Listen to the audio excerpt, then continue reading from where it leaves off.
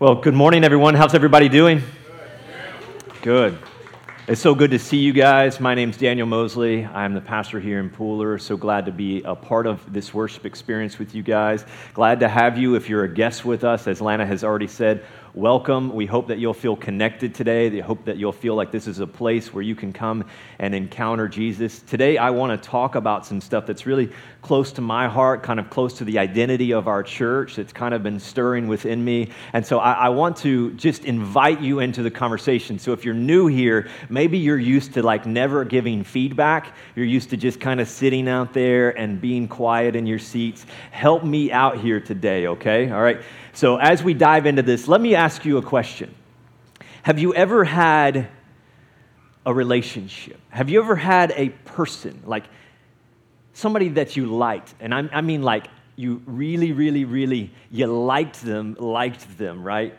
Have you ever had a person that you really liked and you wanted that relationship to kind of, go to the next level? And so maybe in elementary school it was like this. Maybe this is the approach that you have, right? I mean, come on, let me take you back to grade school for just a minute, right? And so I had several of these. What would you do? You grab out your markers and you had that cute girl or that cute guy across the class and you would draw out in your best way, I like you, do you like me, yes or no, like check the box kind of thing, right?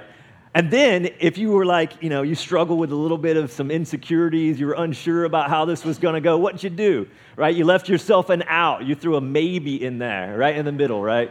Because nobody likes rejection, right? Have you ever had a relationship where you wanted something else, you wanted something more profound, but maybe that person, that individual, just wasn't willing to go there with you? Maybe it wasn't in elementary school. Maybe it was like in high school, or maybe it was college, and you were crushing on this girl, you were crushing on this guy, and you were like, I really like this person. Like, we're friends, we're buddies, right? But I'm hoping for a little bit something more. I'm hoping that we can take this thing to another level, that there's a deeper place in our relationship. But maybe that person's not quite ready or willing to go there with you. And you kind of put yourself out there and you're not sure how it's going to go. And they're just, I'm not going to go there with you. And I remember this happening for the very first time. Well, the first time was I had a crush on Meg Ryan. You guys remember Meg Ryan? Like celebrity crush? Okay. And so I guess that one doesn't count because she never called me back. But the first real crush, like the first real one, okay? Like I was in 9th grade. I remember this so vividly. I really, like, baby, I know, Jacqueline, you're in the back of the room. And honey, there was nobody ever, okay? But there was this one time. There was this one time in 9th grade, and I was crushing on this girl named April. And she actually lives around here, so I can't tell you her last name. Like, April, if you're watching this, you broke my heart, girl. You broke my heart. Come on. I was crushing on this girl named April, and whoo, that girl was cute.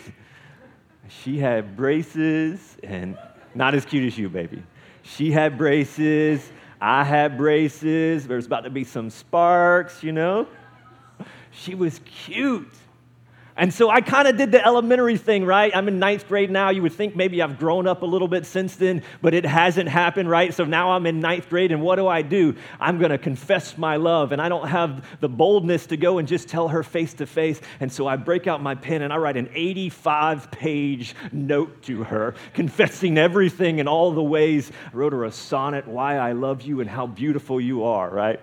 And so at the very end of it, I kind of go elementary with it. I'm like, hey, I like you. I want to take this to another level. I want us to be boyfriend and girlfriend. Can we go out? Can we go? What did you guys call it when you were dating? What did you call it? Going together. Okay. Somebody over here, you dated yourself. You were going steady, right? That was like right before mine. Okay. And so we were going out. We were going together, right? I'm like, baby, can we go steady, right? And so what does she do? She breaks my heart. She checks the box. No, I like you as a friend. I'm there, but I don't want to take this to another level. We're better off just as friends. And so in 9th grade, I had experienced this for the first time. Have you ever had that kind of relationship? Have you ever had somewhere, maybe it was a crush, but maybe it wasn't. Maybe it was a different kind of relationship. maybe you're a grown parent, you're a parent in the room, and now you have grown children. And maybe you've raised your kids, right? And so maybe now your kids are grown, and when they were coming up, like life was hard, life was tough, there were some circumstances, there were some things that just happened, and they weren't always the best. And so there's kind of been this resentment. Maybe your children have harbored some resentment. You want it to be different. You want it to be deeper. You want it to be more profound. You want relationship beyond Thanksgiving and showing up at Christmas and the occasional text message or the email or something like that. You want something significant. You want to take it there, but no matter what you do, it just kind of feels a little bit like, we're good where we are.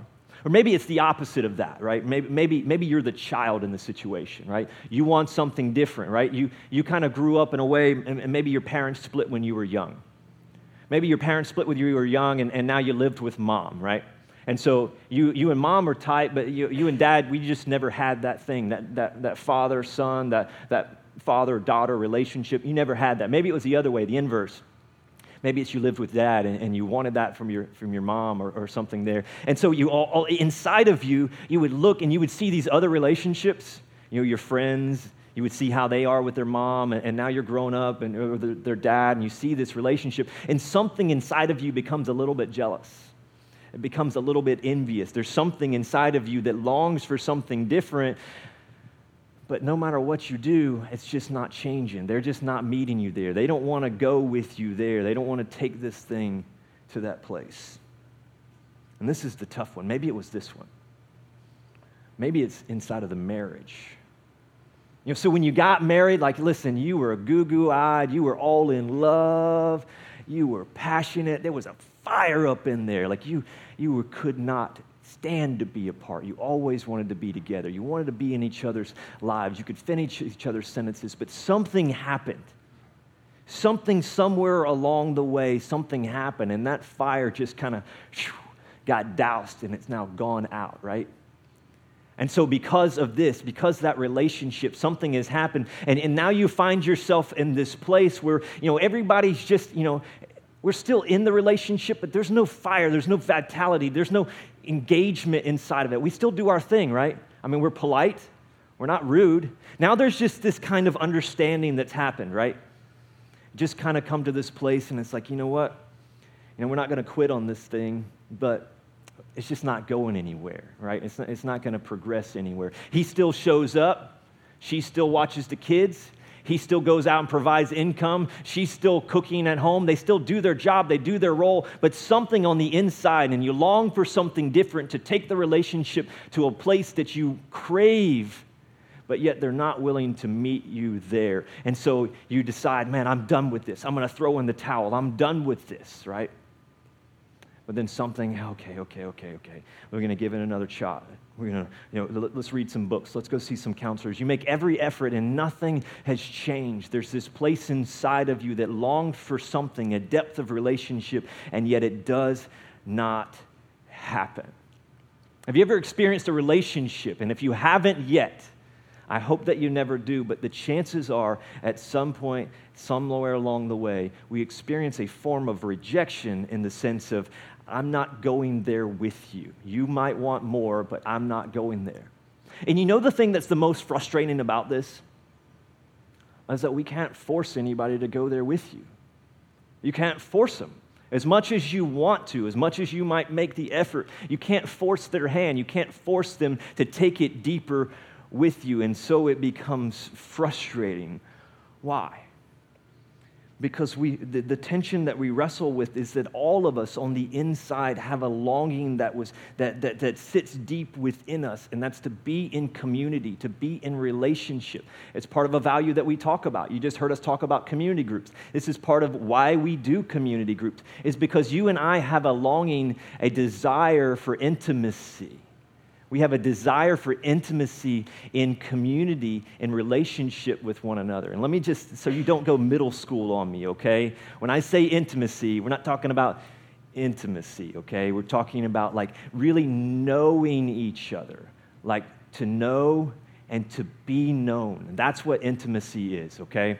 And so intimacy, and this will come on the screen here, is the experience of really knowing and being known by another person, that we have within us this desire, this longing for intimacy.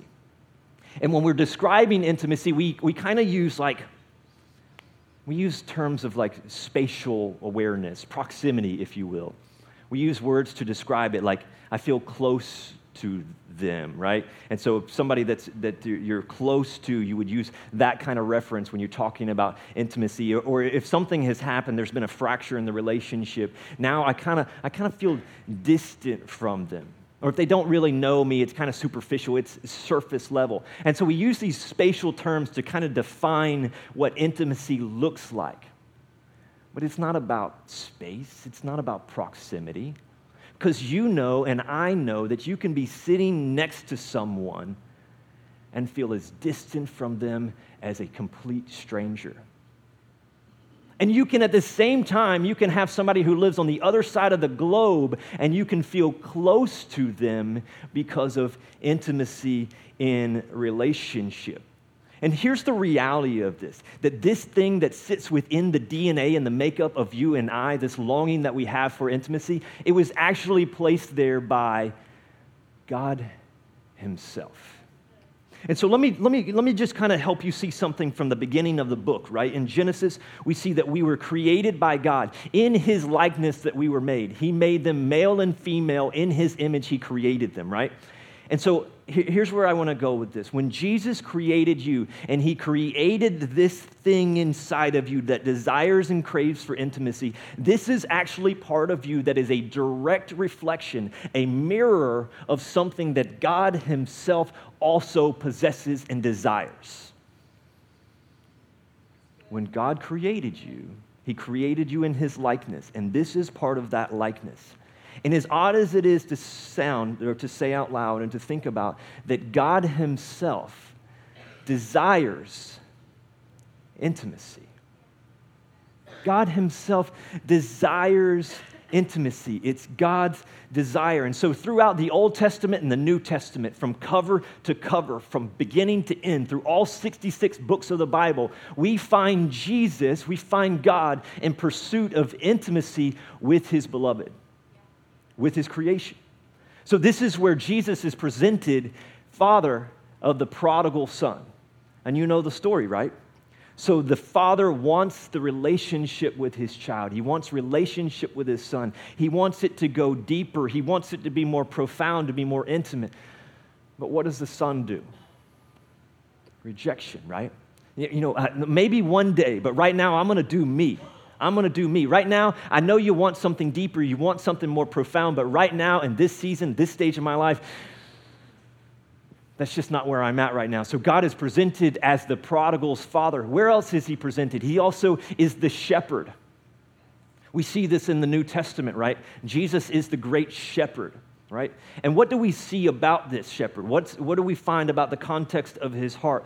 That he's the shepherd, and it says when he has 99 and he has his body together and he has his family together, what happens when one of them is outside of relationship? What does he do? He goes after them. Why?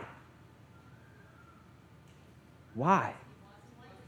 Because he wants relationship with them, because he's not willing, he doesn't desire, he's not okay with the fact that you're going to be on the outside of relationship. And so because God desires intimacy, he's in pursuit of his creation. In the very beginning of the book again, right? Let's go all the way back. All the way back to the Garden of Eden, okay? We got Adam and Eve. We got the creation. We got the garden, right? That most beautiful scene that we ever see inside of the Bible. And we see God coming down and walking with his creation, Adam and Eve, in the cool of the day. I mean, can you just imagine the kind of conversations and the intimacy that was happening there as they're discovering God's creation and who God is and the level of relationship that was happening? But what happened? What did Adam and Eve do? What did they choose? They chose to turn away. And so God began to put something in place. And so we see God is presented as the heavenly Father. and everywhere throughout Scripture. And I love this word picture. And maybe you struggle with your relationship with your own dad, and maybe this is hard for you. But the Bible presents him as a heavenly father, presents him as the Abba, presents him as the one that you get to approach and come and sit on his lap and have conversation and just put yourself out there with him. That he's presented as a heavenly father, not some casual relationship, not some distant relationship, but a father who loves his creation and loves his children and desires for relationship with you and I. And finally, the best of all of the pictures, the best of the examples is Jesus himself, right? And what did he do? And why did he do it? Do you know the sole reason that he was crucified and resurrected was because God desires relationship and intimacy with you? The sole reason that he did all of what he did and what he endured. And here's the challenge, here's the problem, is that we see this picture of God desiring intimacy from cover to cover, from beginning to end, and all throughout it, we find people doing what you and I often do. It's kind of that stiff arm move, isn't it? It's kind of rejection, it's kind of pushing away, and it's kind of keeping him at bay. And don't make no mistake, we're polite, we're respectful, right? I like you, I'm okay with you, but I'm not going to go there with you. You know, listen, we just need to be friends, right? We can be acquaintances, we can know each other from a distance, but I'm not willing, I'm not ready, I'm not going to do that. I hear you, I see you in pursuit of this, but I'm not interested, right? And so maybe we just check the maybe box just because it helps us to sleep at night. But in reality, the offer is extended, the invitation is extended from Creator to us as created. And it's an invitation. It's, I love you. Do you love me? And so it's God's desire. And so what I want to do over the next few minutes is I want to go in and I want to dive into the book of Revelation, okay? So put your big boy pants on. This is that. So Revelation, right? Genesis is the easiest book in the Bible to find, right? Just open up the cover. There it is in the front. Revelation's the second easiest book to find. Just go to the maps in the back of the book if you're still, and then flip it back and you find the book of Revelation. And Revelation is one of those, it's just, it's sometimes hard to interpret. It just has those things that keeps you awake at night. And all of these blockbuster hits are made from the book of Revelation. And let me just kind of give you some context here and set it up. And then I want to dive into some chapters of what is happening here. And so God had something that was burning in his heart. And he wanted it communicated to the people of that time. And he wanted it communicated to you and I. And so it's called prophecy. And so he had this guy named John, the Apostle John, who walked with Jesus, spent time with Jesus, and he begins to show John some things, reveal some things, revelation of some things. And he says to John this in Revelation 1:19, just so you can see what's happening here. He says, this is what I want you to do, John. He says, I want you to write, therefore, what you have seen, what is now, and good, come on, you guys have been around here, and all right, now and later. Now and later. I wish I had some of those. So he says to them, and here's the thing about prophecy, and this is what I want you to understand. In most cases, in most contexts, when there was prophecy that happened in the Bible, it was for two applications. It was for now, meaning that what was happening in the context of the people at that time. And so for the first few chapters, which we're talking about today, the first few chapters of the book, there is actually application to what was happening right now, then, in that moment, contextually, in that period of time. But it also has a double meaning, as a lot of prophecy in the Bible does. There was something that was to be said about later. Say later with me again. Later, okay? So now and later. And so let me just show you by a map. Let me give you a map here, and let me just show you what's going on, okay? So this is where he is. He's in Patmos right here. So John is on an island of Patmos. God has pulled him away, and he has his attention. I'm going to reveal some stuff to you. And John, I want you to write it down and give it to these people, okay? In fact, I want you to write some short letters. They're more like paragraphs. And I want you to send it to 7 churches. 7 churches, right? And they're all kind of right here in Asia. This is actually modern-day Turkey, so if you were looking at a modern-day map, this is where it would be, right? And so there's the 7 churches. John is on the Isle of Patmos, and he's going to write down what God has revealed to him, and he's going to make it known to these 7 churches, right? So that's what's happening in the context of this, right? And so one of these letters is written to this one right here. Say Laodicea. Laodicea, okay? And so one of the letters is written to this group of people in Laodicea, and this is in Revelation 3, okay? And so 2 things I need you to keep in your mind the entire time as we talk about this, okay? Because some of this is kind of sharp, right? And it has ability to cut. All right, so 2 things I need you to keep in mind is that these are letters written to church people. It's written to church people. They're written to churches, right? John, I want you to write these things down. I want you to communicate it to these 7 churches. It's written to church people, all right? That's one. You got to keep that in your mind as we go through this. The second thing I need you to keep in your mind is what we've talked about already, that God's desire is for relationship and intimacy with you and I. So you got it? Okay, here we go. Revelation 3:14. Here's what it says. These are the words of the Amen, or Amen, whatever you say, the faithful and the true witness, the ruler of God's creation. So these are the words of who? The Amen. Who is the Amen?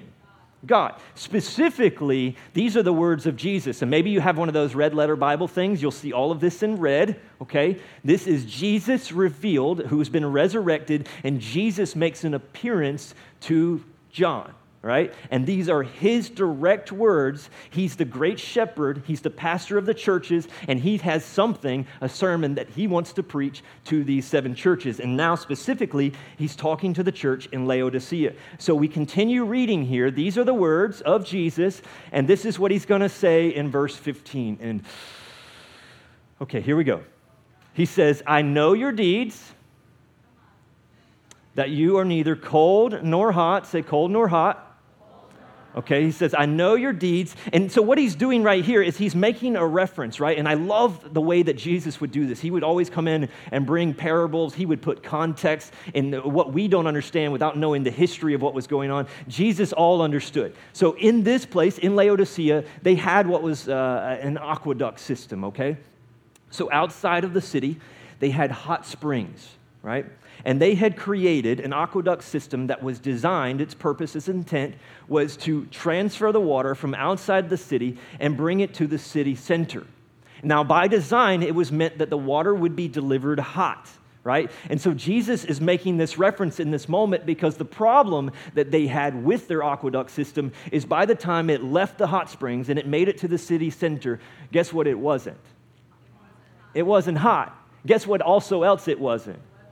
So it was really kind of useless, right? As hot water, it was no longer hot, and so its purpose of being hot water couldn't be used. And then it's too darn warm to be drinking, and so it was kind of useless. And so Jesus is jumping into a context, a language that they immediately understand. And he says, I know your deeds, that you are neither cold nor hot. And again, this is written to this church in Laodicea. So Jesus is saying that your life is a lot like your aqueduct system, right? Your life looks like this. You believe in me.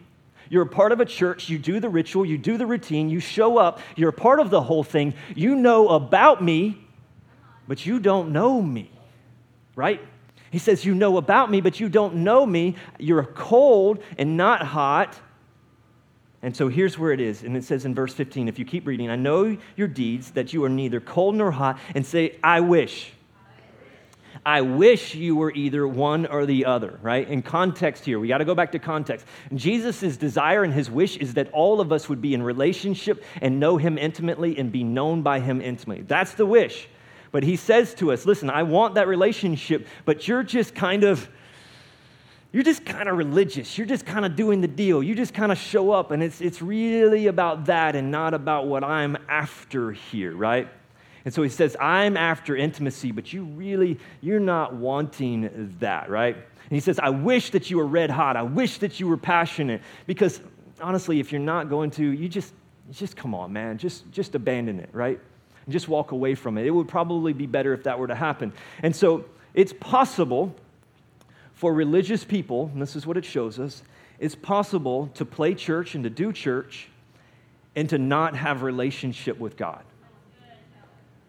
It's possible to actually come and sit in seats, to sit in rows, to show up, to sing the songs. It's possible to wear one of our shirts that say here to help and serve week in and week out. It's possible to be a part of our outreach ministries in our city. It's possible to do these things and not have relationship with God. It's possible. That's what's happening with these people. And Jesus is kind of stirred up here in this moment. And he's kind of leaning into them a bit. And he's got some things that he needs to say to them. And so he says, I know your deeds, this is 15 and 16, that you're neither cold nor hot. I wish you were either one or the other. And so because you are lukewarm, neither hot nor cold, I'm about to do something gross. This is kind of gross word picture, isn't it? Like Jesus, like spitball, right? It's kind of gross. And it seems a little bit like, oh, wow, Jesus, I mean, come on. Like, I thought you loved me. I thought you cared about me. Like, what is this about? There are other places in the Bible that say the same kind of thing. And so I just want to point out another one to you. And this is in Matthew. This is chapter 7, 22 and 23. There's a ton of them in the Bible. But I want to point this one out to you because it just kind of holds hands with this idea, right? And he says, many will say to me on that day, he's talking about the second coming of the Lord, Lord, Lord, did we not prophesy in your name? And in your name drive out demons, and in your name perform many miracles. And then I will tell them plainly, oh, I never knew you. And then he inserts language in other places, away from me, depart from me, you evildoers. Like, come on, these are like church people. This is church people. And because God was talking and he says, I have this revelation, John, I want you to talk about it. It has some contextual implications right now in this moment, but there's also going to come a day, there's going to be groups of people, churches of people across my globe, and they're going to experience the same thing, and I need to say something to them. And so that's why it exists. That's why we read the book of Revelation. And he says, listen, I know you're a good person. I know you're a good church person. I know you do that. I know that you know the right way to act. You've learned to filter your behaviors. You don't let some four-letter words come out of your mouth anymore. You've cleaned up all that stuff, and you've made it about something else. And on the outside, it all looks good, and it's packaged together.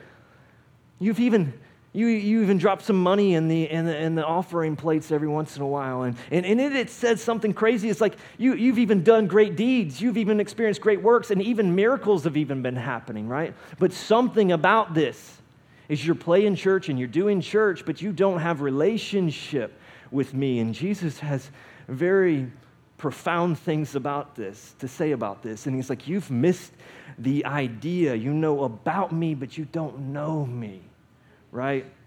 And so let's jump back over here. This is Revelation 17, 3:17. And so he just continues in the same process. I'm about to spit you out of my mouth. And here's what he says. You say, he's talking about the church people, I am rich, I have acquired wealth, and I do not need a thing. Again, he's referencing what was happening in this point in time. Is this one, of all of the churches, was the wealthiest. It was the wealthiest in this area. And so they had a gold system where they would kind of, a minting press, if you will. And so because of that, what was happening is they became self-sufficient. And it says that you have acquired wealth and you do not need a thing. They've become self-sufficient. And you know what happens when self-sufficiency comes in? When I don't need God or I feel like I don't need God, you know what happens? Is I become complacent. It's like, I don't need that. I don't need you. I don't need the relationship. I don't need the depth of the relationship that you want to take this to. I don't need that. And so I'm okay doing this to you, right? You love me, you want this, but not right now. I'm going to do me, I'm going to do my thing, right? And so self-sufficiency ends up leading us into a place where we're complacent, and complacency leads us to a place where we find ourselves kind of lukewarm. I still believe, I still show up every once in a while, I still do the thing, but there's not depth to this, there's no passion inside of this, and Jesus is speaking to us inside of this, and he just keeps going here, and he has other contextual things that he'll begin to point out, and I'll share those in a moment. Last night,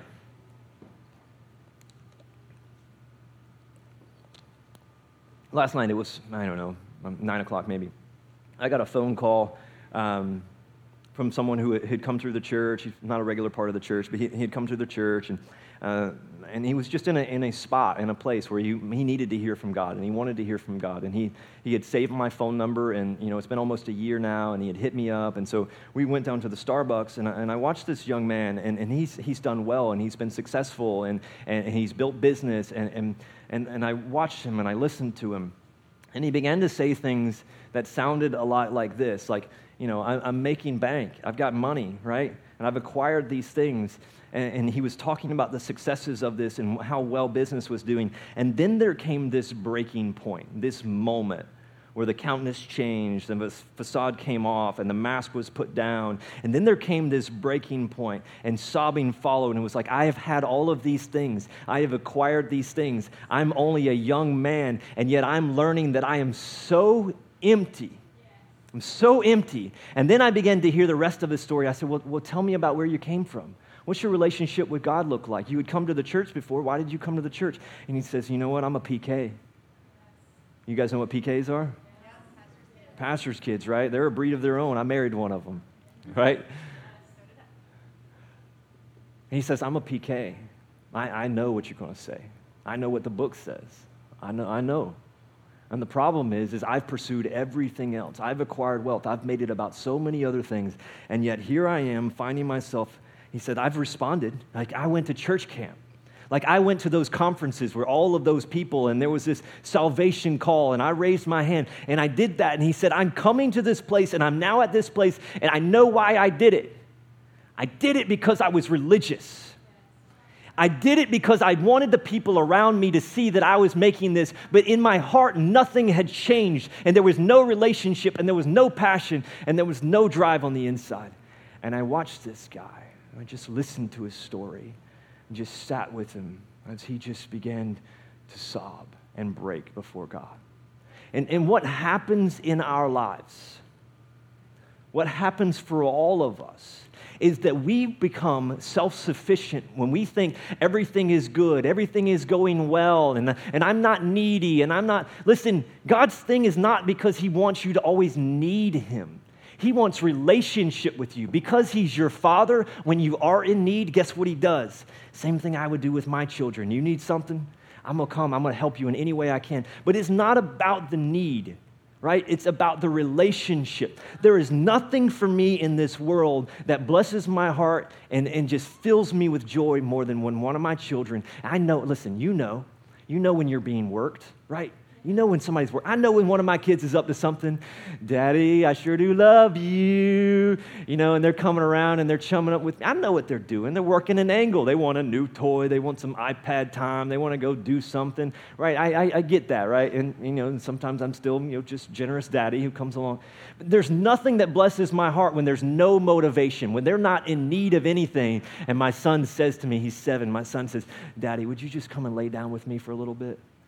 Come on, you want to talk about like my heart just melting in that moment. And God is the same way, right? So many times we wait until we're in need of something, and when we're not in need, then we're not in need of relationship, and God stays over here on the back burner. And it's a constant invitation to come and say, you know what, Daddy, can I just come and spend some time with you? And so he says to them, he's going and he's making these cultural references of where they are. In this area, it was known as a banking industry, and they manufactured wool. That was one of the things that they did. And they also had this medical school where they produced this salve. If you remember, like Jesus spit in some mud, he made some salve, and he put it on their eyes, right? Well, there was this this was a medical treatment process that they had in this area. And so Jesus is referencing this when he says to them, you say, I am rich, I've acquired wealth, you do not need a thing, but you do not realize that you are wretched, pitiful, poor, blind, and naked. And then in verse 18, he says, I counsel you to buy from me gold. I counsel you to wear these clothes, these white clothes to wear, and so you can cover your shamefulness, and salve to put on your eyes. And again, he's speaking to this language that they understand. And this next verse 19, go ahead and put it up here. In verse 19, we see the heart of the Father again, right? And so it's kind of harsh language when he says, I'm about to spit you out of my mouth. But why? What is he doing? those whom I love. And everywhere through the Bible, and we talked about this with Jonah several weeks ago in a series, how God's discipline is thorough and his grace is generous. Because he loves us, those whom I love, I rebuke and discipline. He's saying, listen, if you're in a place of being lukewarm and complacency and self-sufficiency, I'm going to spit you out. Not because I don't love you and I don't want relationship. Don't make the mistake of thinking that. It's because I hope the end result is you come to a place with, listen, you think you got it all together? See what life is like without me, right? And so that's what he does in this moment when he's talking about this. And this is the famous one, right? This is where if you've spent any time around the Bible in church or Sunday school, you know this verse. You've heard this verse. This is verse 20, right? Here I am. I stand at the door and I... Right? And this is the famous one. This is the thing. What a word picture that we have. He says, here I am. I stand at the door and knock, right? And so put the picture up here. So Jesus, right? And this is like this imagery right here of Jesus. He's talking to the church. And he says, I stand on the outside of the church. By the way, it's my place. It's my body, right? I stand on the outside of it and I wait. And you know what I think? I'm like, if I were God, you know what I would do? I mean, come on, I'd be like the big bad wolf with the 3 little pigs. I huff and I puff and I'll blow your house down. But the Lord, his heart is revealed in this moment. Something about the character of God is revealed in this moment. Why, oh God, would you stand on the outside of what is yours? Why would you stand on the outside of your creation? Why would you do that? Why would he do it? Why are you knocking? And this is the concept, right? There's a lot of religions in the world. There's a lot of them. This is the concept right here. This moment, in this time, we see something about God that separates it from every religion in the world. And it's this right here, is that God, being God, the Almighty, the all-powerful, there is something that he cannot do. There is something that he will not do. He will not make you love him. God says, I will not make you love me. Something about the heart of God is revealed in this moment. He says, I stand at the door and I knock. Why? Because I've given you the ability to choose. And I cannot, I will restrict my own power. I will not bend your will. I want intimate relationship. I desire to go to places that you've never seen, that you've never thought about, you can only dream of. I desire this for you, and yet I'm not going to force it. I'm going to give you a choice. He says, I want to know you. I want to know you, but it will be your choice. And so here's what happens. And it seems like the longer that we do church, here's what we do. We trade intimacy with God for religious works. The longer we do this, the more inclined we are to do this. We trade intimacy with God for religious works. And here's how I wanted to just define religion and religious works. And I don't mean, because I'm going to use the word religion several times moving forward, and I just want to be clear on this, right? I'm talking about the idea. So religion is a response to God that allows us to treat God respectfully, but not intimately. And so what do? We actually substitute relationship with God, and we insert a formula and a process. And this becomes the check boxes of so many who claim the name of Jesus. This becomes the check box. This becomes the formula. As I go to church, check. Read my Bible occasionally, dust it off, right? Launch up my YouVersion app, check. Say my prayers before I go to bed. Check. Pray over my meal. Check. I messed up again. Let me say some Hail Marys. Let me do what I got to do and check. And then I find myself repeating this process, just rinsing and repeating. And here's the thing. The faith of religious people becomes about how well they perform the formula. And we measure ourselves. And we wonder why we end up, even as believers who attend church, coming to places where we're empty on the inside. And if you have felt that way, right, there's not judgment in this. If you have felt that way, the chances are that you have went through a formula and you have begun checking the boxes and you've negated something that is an invitation to you, and something is missing in its relationship. And when you become religious, let me just tell you what happens, okay? When you become religious, your life becomes more and more self-centered, inward-focused.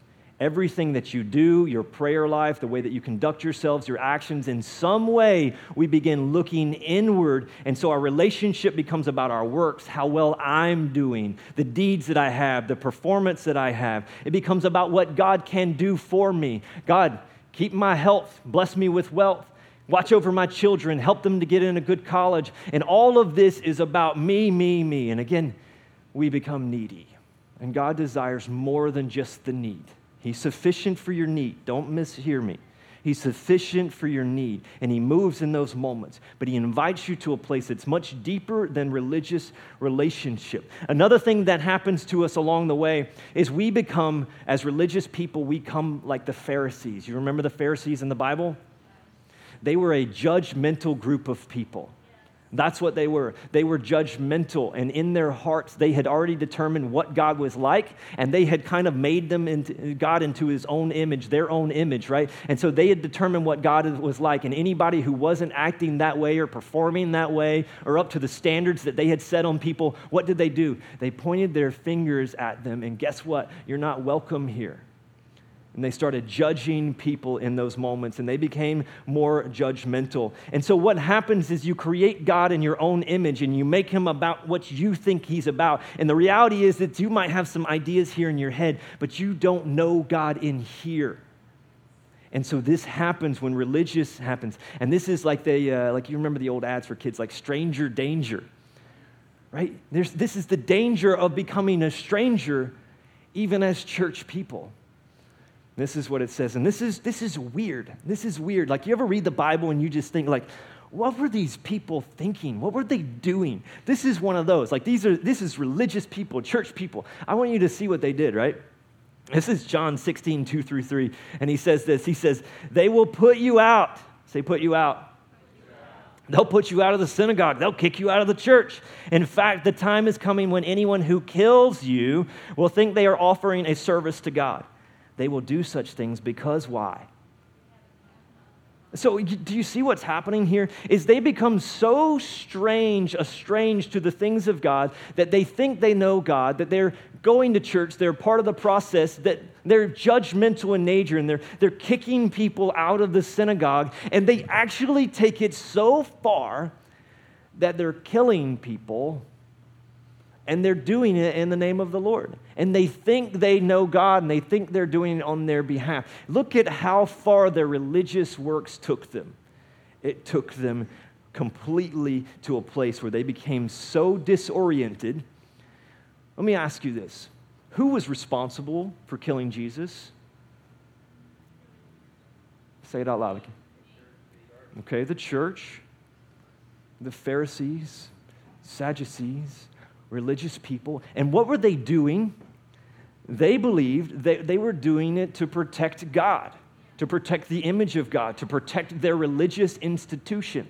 They believed that. And so this is describing a group of people who are like that. There are other world religions, by the way, that kind of do things like this right now. And so they have not known the Father. When you're religious, but you don't know God, you begin to frame Him in ways where you define who He is. And then when something doesn't happen the way you thought it was going to go, you begin to blame God. I thought you were going to respond this way, and you didn't respond that way. And so I'm upset with you. And God's like, whoa, wait a minute. You don't even know me. How can you blame me for this? If you had known me, then you would have known I would have never stood for that decision. I would have never led you to sign on that dotted line. I would have never led you into that relationship. You're blaming me for the things that have happened, and yet they've happened because you don't know me. And so we've talked about discovering the will of God in here. That's what we were at last week. And this is the place of like knowing the Lord. This helps us to discover the will of God. And so our value here at this church, let me tell you at City Church, a value that we have, and it'll be here on the screen, is that we have a value of intimacy with God. And it's very simple. Intimacy with God. We have no desire to create a religious institution where people come and they follow some formula. We want to introduce you, to remind you, to invite you into an intimate relationship with God, your Creator. That's the whole reason we exist. And then to reach out into the community and let them know that, hey, God's real and He wants relationship with you. It's about relationship over our religion, right? And so this begins with me, begins with my family, it begins with our leadership, it begins with the elders of our church, it begins with you who volunteer here. This is something inside of their heart. And so my hope today is that all of you would say, you know what? I am 100% passionately on fire for Jesus. My concern as a pastor is that if any of us identify with what the people were in Revelation 3, where it kind of has just become monotonous, it's become the routine, and I'm faithful to the routine, but I just want to remind you today that there is something so much more significant. You're invited into an intimate relationship, and this intimate relationship is just like a relationship that you would have with maybe your spouse, right? And so let me give you just a few things here, and let me pull it all together, okay? If we're going to have an intimate relationship with God, if I'm going to have an intimate relationship with my wife, quality time is a big deal, right? 5 love languages, quality time is a big deal. And so time with the Lord is a way that fosters intimacy. And it's not the drive-by prayer, like I'm on my way to work, I'm rushing out the door, and it's like, hey, God, bless me today. Like God has invited you into conversation and relationship with Him. And so in a place of intimacy with Him, maybe in the past it was, like maybe you used to spend 15 to 20 minutes of just sitting still before the Lord and praying. And now because life has just gotten busy, and I understand, and trust me, I understand. Maybe because life has gotten busy, now it's like, hey, I know that that's valuable, I know I should do it, but I just can't make the time for this. And so intimacy is being neglected because time is not being invested to it. The second thing would be transparency. And sometimes we feel like we have to pretend with God. And I would say if you're going to have an authentic relationship, an intimate relationship, then it's about knowing and being known. And let me just remind you of something that you already know. He knows you. He knows the best parts of you. He knows the worst parts of you. And guess what? Isn't that amazing? He still loves me. He still pursues me. He still desires intimacy with me. And so if you're going to have real relationship, it requires that you're somewhat vulnerable and authentic. And so when you're angry, there's no sense in pretending like, oh, everything's okay. Go ahead and be real with the Lord. Let me just say this to you. If you're struggling with something in your heart, like lust has consumed me, go ahead and tell Him. Be real with Him. It's not going to catch Him off guard. You're not going to catch Him by surprise. He's God, your Creator. In fact, He's the only one that can do anything about your problem anyway, right? And so God didn't send His Son so that we could have all of these arm's length, at a distance, acquaintance type relationship. That wasn't why the ultimate price was paid. This price was paid so that we could spend time with Him, so that we could have transparency with Him, so that He could make His heart known to us and we could make our hearts known to Him. And finally, the last one of this is, if you want to have intimacy with God, it's this word that sometimes it just gets misused and misunderstood. And it comes from a place of submission. And the Bible talks about this word in other places in a husband and wife, and sometimes it's been abused, but let me help you understand submission for a moment. Submission, mutual submission, is two people who are in a relationship, whether it's business or mother, father, or what it is, They're in a relationship, and they've decided, I, in all of my talents and all of my strengths, am going to put your best interest above my own, and so I'm going to submit myself to serving your needs and bettering you. And on the other half of the coin is the other partner in this, and it says, you know what? I, with my talents and my giftings and my strengths, I'm going to submit myself in such a way that I'm going to serve your needs, right? And so the invitation is submission inside of this, and submission must take place in order for us to have trust, right? And so trust is the foundation of our intimacy, of the relationship, and so submission must be here. And let me just kind of clue you in here for a moment. There are two people involved in your relationship with God, and Jesus himself took the first step. He submitted. He laid down his deity, his power. He became man. He went to the cross and he submitted to the pain and the suffering and he endured it. He submitted to this process. Why? Because he had your best interest in mind, because he wanted to serve you in such a way that he could make relationship, he could submit and he could foster relationship. And now the other side of the coin becomes your invitation, where he invites you into a place of submission.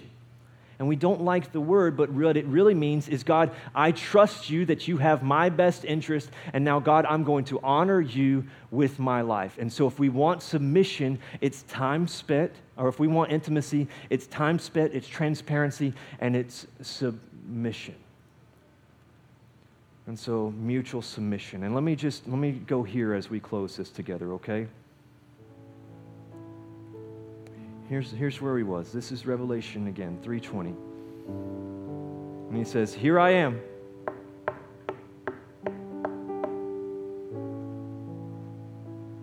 And I believe, regardless of where you are in the conversation we've had today, that I believe that in these moments and in this moment, that there is a knocking on the door of your heart.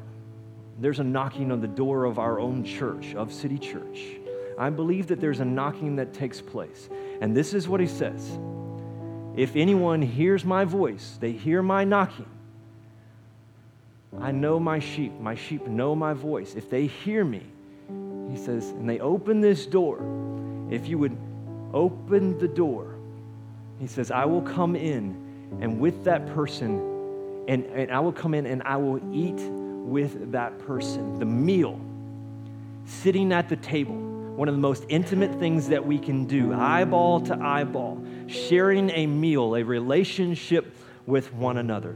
And so God stands at the door and he knocks, and his desire, in fact, he's written his own version of the love letter for you. I love you. Do you love me? Yes or no? And this is where we're comfortable. It's down here with the maybe.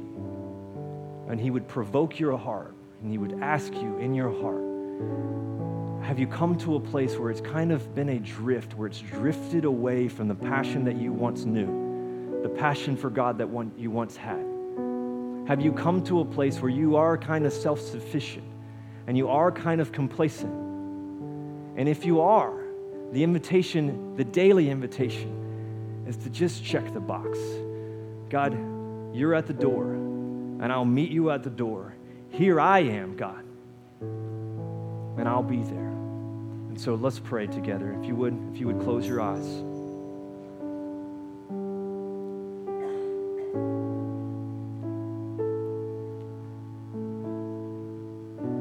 Have you experienced the difference between intimacy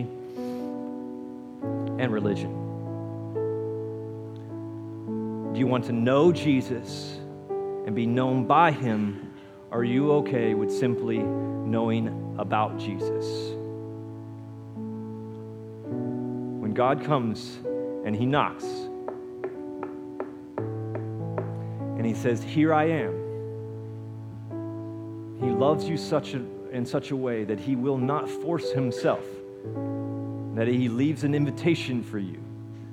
But it is your move. It is your choice. It is your decision. And so with every head bowed and every eye closed, let me talk to a few different groups of people in the house today. Maybe you feel like where you are is actually quite far from God.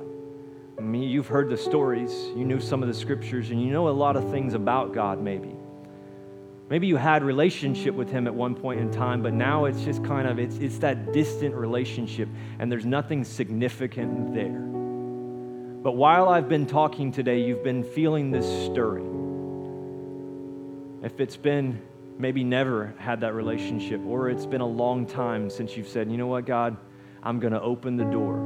If you're here in the house today and that's you, would you do me a favor? I want to pray for you. Nobody's looking, not going to judge.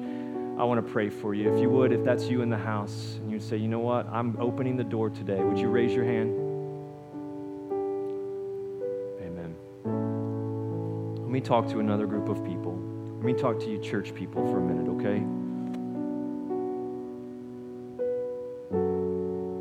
Can I just be real with you? There's a longing and a desire in my heart for something deeper, a more intimate relationship. And I know that it's a stirring from God himself for me. And so my hand goes up in this one.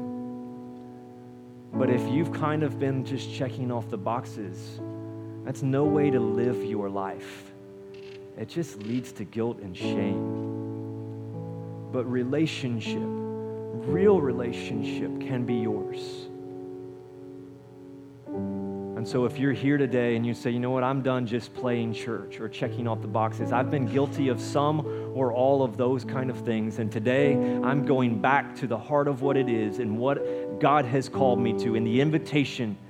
And so if you're in here today and you would say, you know what, Pastor Daniel, include me in this prayer. Would you raise your hand now? Thank you, Jesus. Thank you, Jesus. And there's a third group of you. And maybe you are radically red hot on fire with the Lord.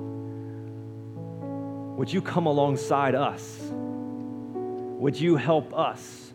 Would you point us towards Jesus? Would you help to be the flame inside of a local body? Let me pray for us all. Heavenly Father, I pray for those who raised their hand and maybe they're far from you in this moment or haven't experienced real relationship with you ever or in a long time. Those who have raised their hands, God, you know their hearts. You know the desires of their heart. And God, your word says that when we would draw near to you, that you would draw near to us. And so you stand at the door of our hearts and you knock, and we hear you knocking. And God, by faith, we open up the door and we say that you're welcome here, that you're welcome into our hearts, that you're welcome inside of this church. God, you are welcome. God, I thank you that you love us so deeply, that you would pursue us so passionately, and yet you don't force us. You invite us. And those who have said today, it's been about the checks boxes. It's been about kind of just doing the deal and following just the rules and the regulations and somewhat have become religious in the process. God, bring us to a place of repentance and brokenness where, God, we would say to you, we long for you as you long for us. God, forgive us when we become self-sufficient, when we look at our lives and we think we've got it together and we push you to the side and we just say, you know what? Not right now, God. And help us. Speak to our hearts, Jesus. God, and I just pray that we would be a church where you don't ever have to stand on the outside and knock, where the door remains open, where your Holy Spirit is welcome, and we invite you. We welcome you. You're the prodigal Father who comes running to us when we come back home. And I thank you for that, Jesus. I thank you for that, Jesus. In your name we pray. Amen. Amen.